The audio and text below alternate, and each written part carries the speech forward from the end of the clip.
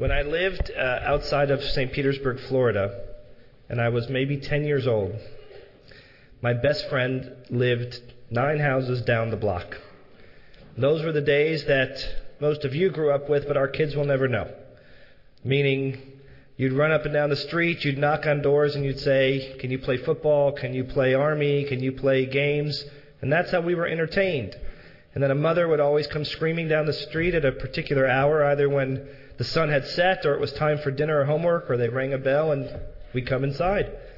And that's how our lives worked. My best friend who lived up the street was a Catholic boy named Damien. He was very sweet. He had an older sister, a twin sister, and a younger sister. So he was the only boy in the house. So needless to say, I was a very welcome addition to his life and he to mine. We hung out all the time, every summer. We didn't go to camp, neither of us. We just spent time together. And every day after school, we'd do our homework and spend time together.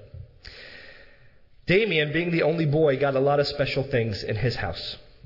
And when he was about 10 years old, he came home running down the street, actually pulled down the street by this giant black Labrador. And he's holding the leash. I asked, who is this? And he said, this is my new dog, Duke. My dad bought it for me, and he's mine. I'm in charge of him. I thought that was the coolest thing in the world.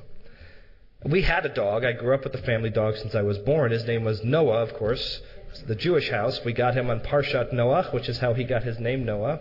But he was our family dog. But Damien had his own dog, and I had the family dog, the standard poodle.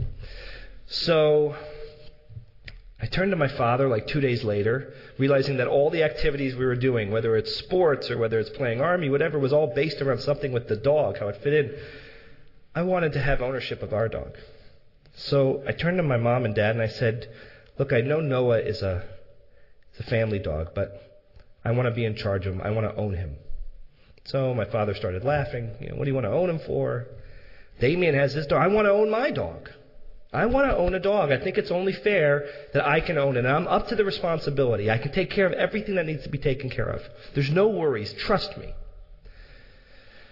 So my parents said, okay, you can own the dog. So I was even a little Germanic in those days. So I went to my mother's IBM typewriter. I remember it vividly. And I typed up a contract.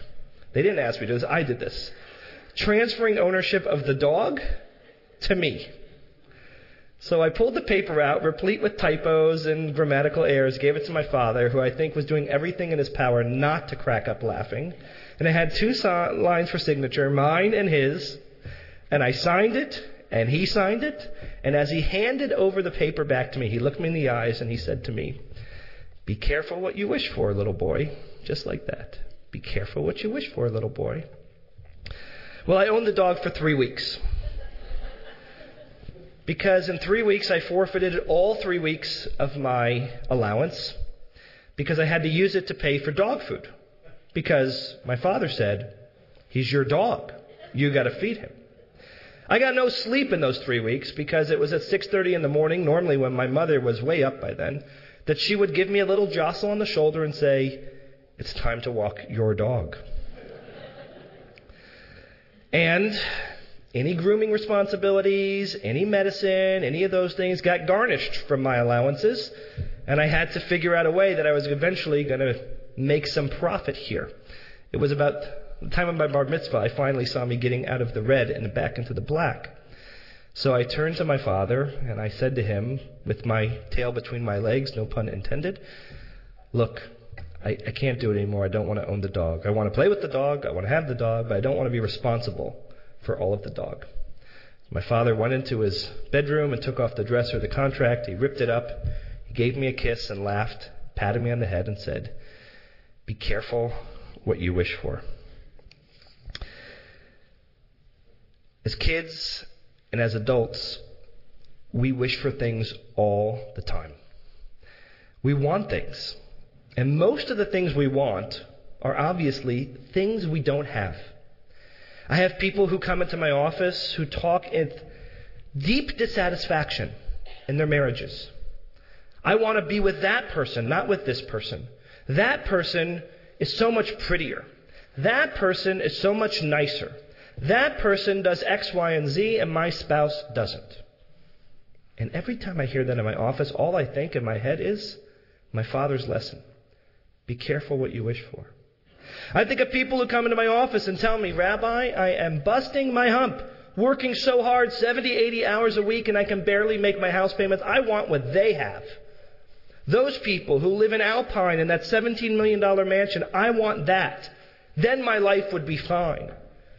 And I think about that lesson that my father gave me. As he patted my head and said, be careful what you wish for. Because I know that family, and I know them well. And they've been in my office too.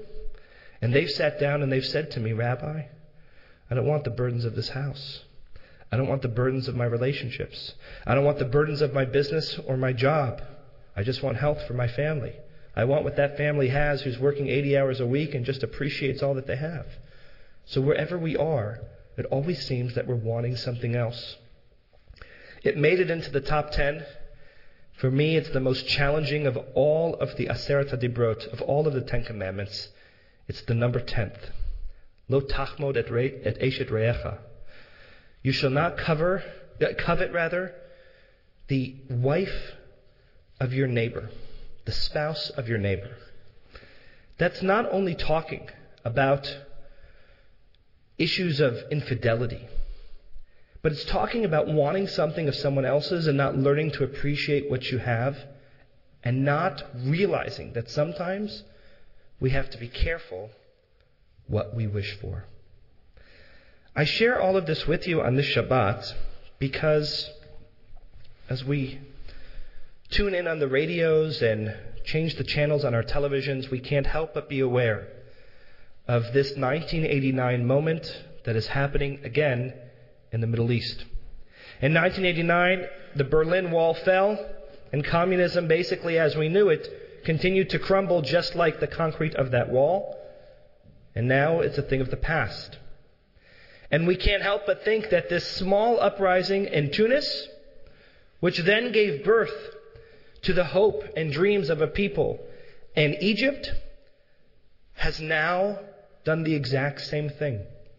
Has now opened doors, has now created possibilities, has now brought a world of democracy to something that was a dictatorship since before most of you in this room, including myself, were even born.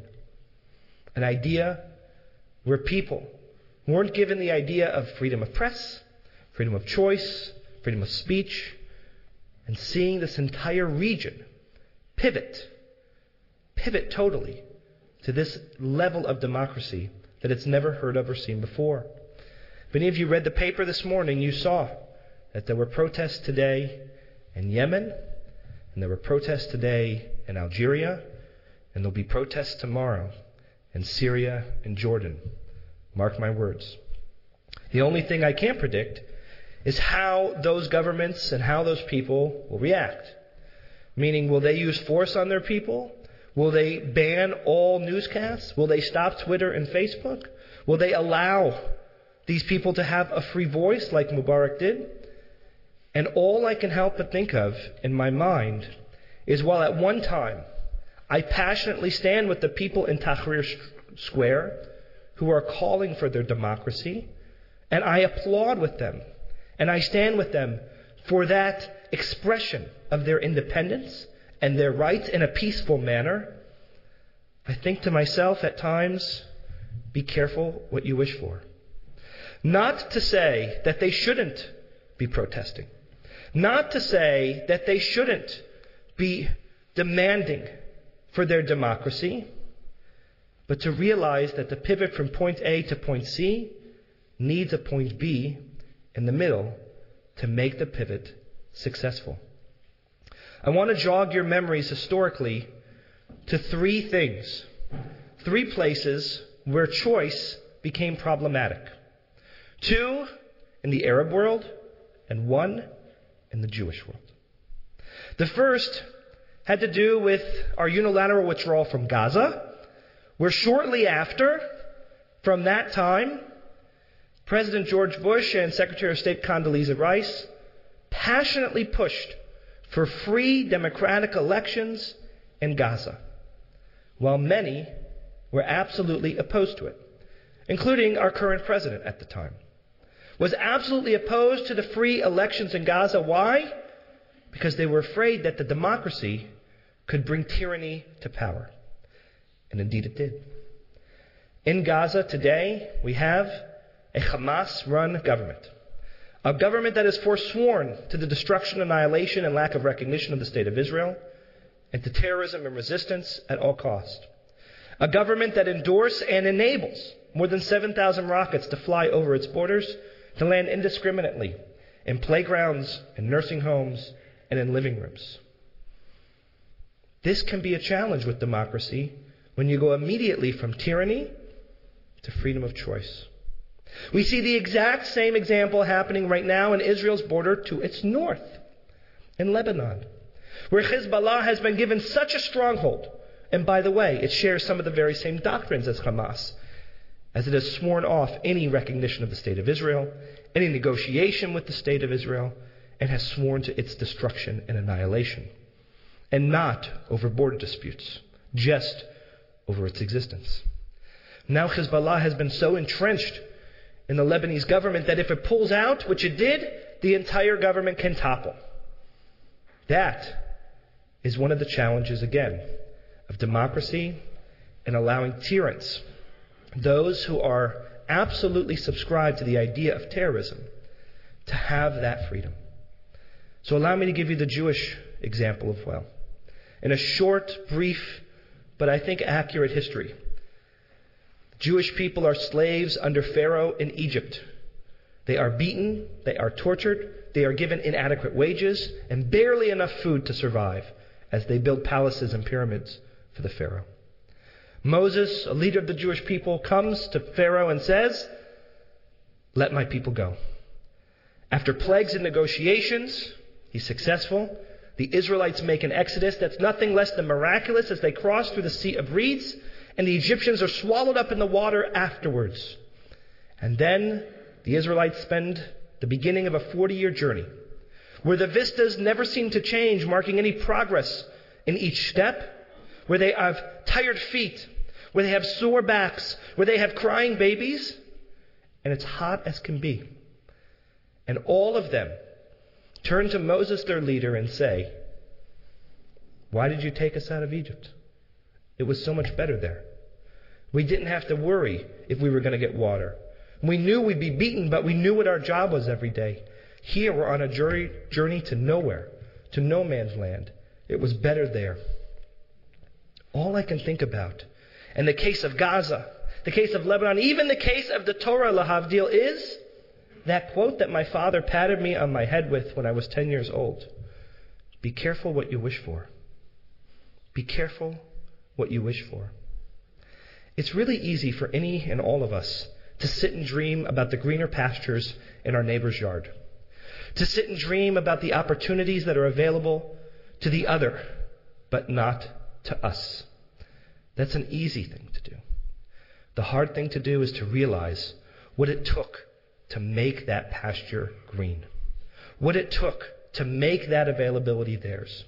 And so many times, especially in today's society, where we are predisposed to an idea of instant gratification because of the warp speed of technology and of media and of all of the mediums of communication sharing with us, we sometimes go from point A to point C or even D, skipping over the intermediate points.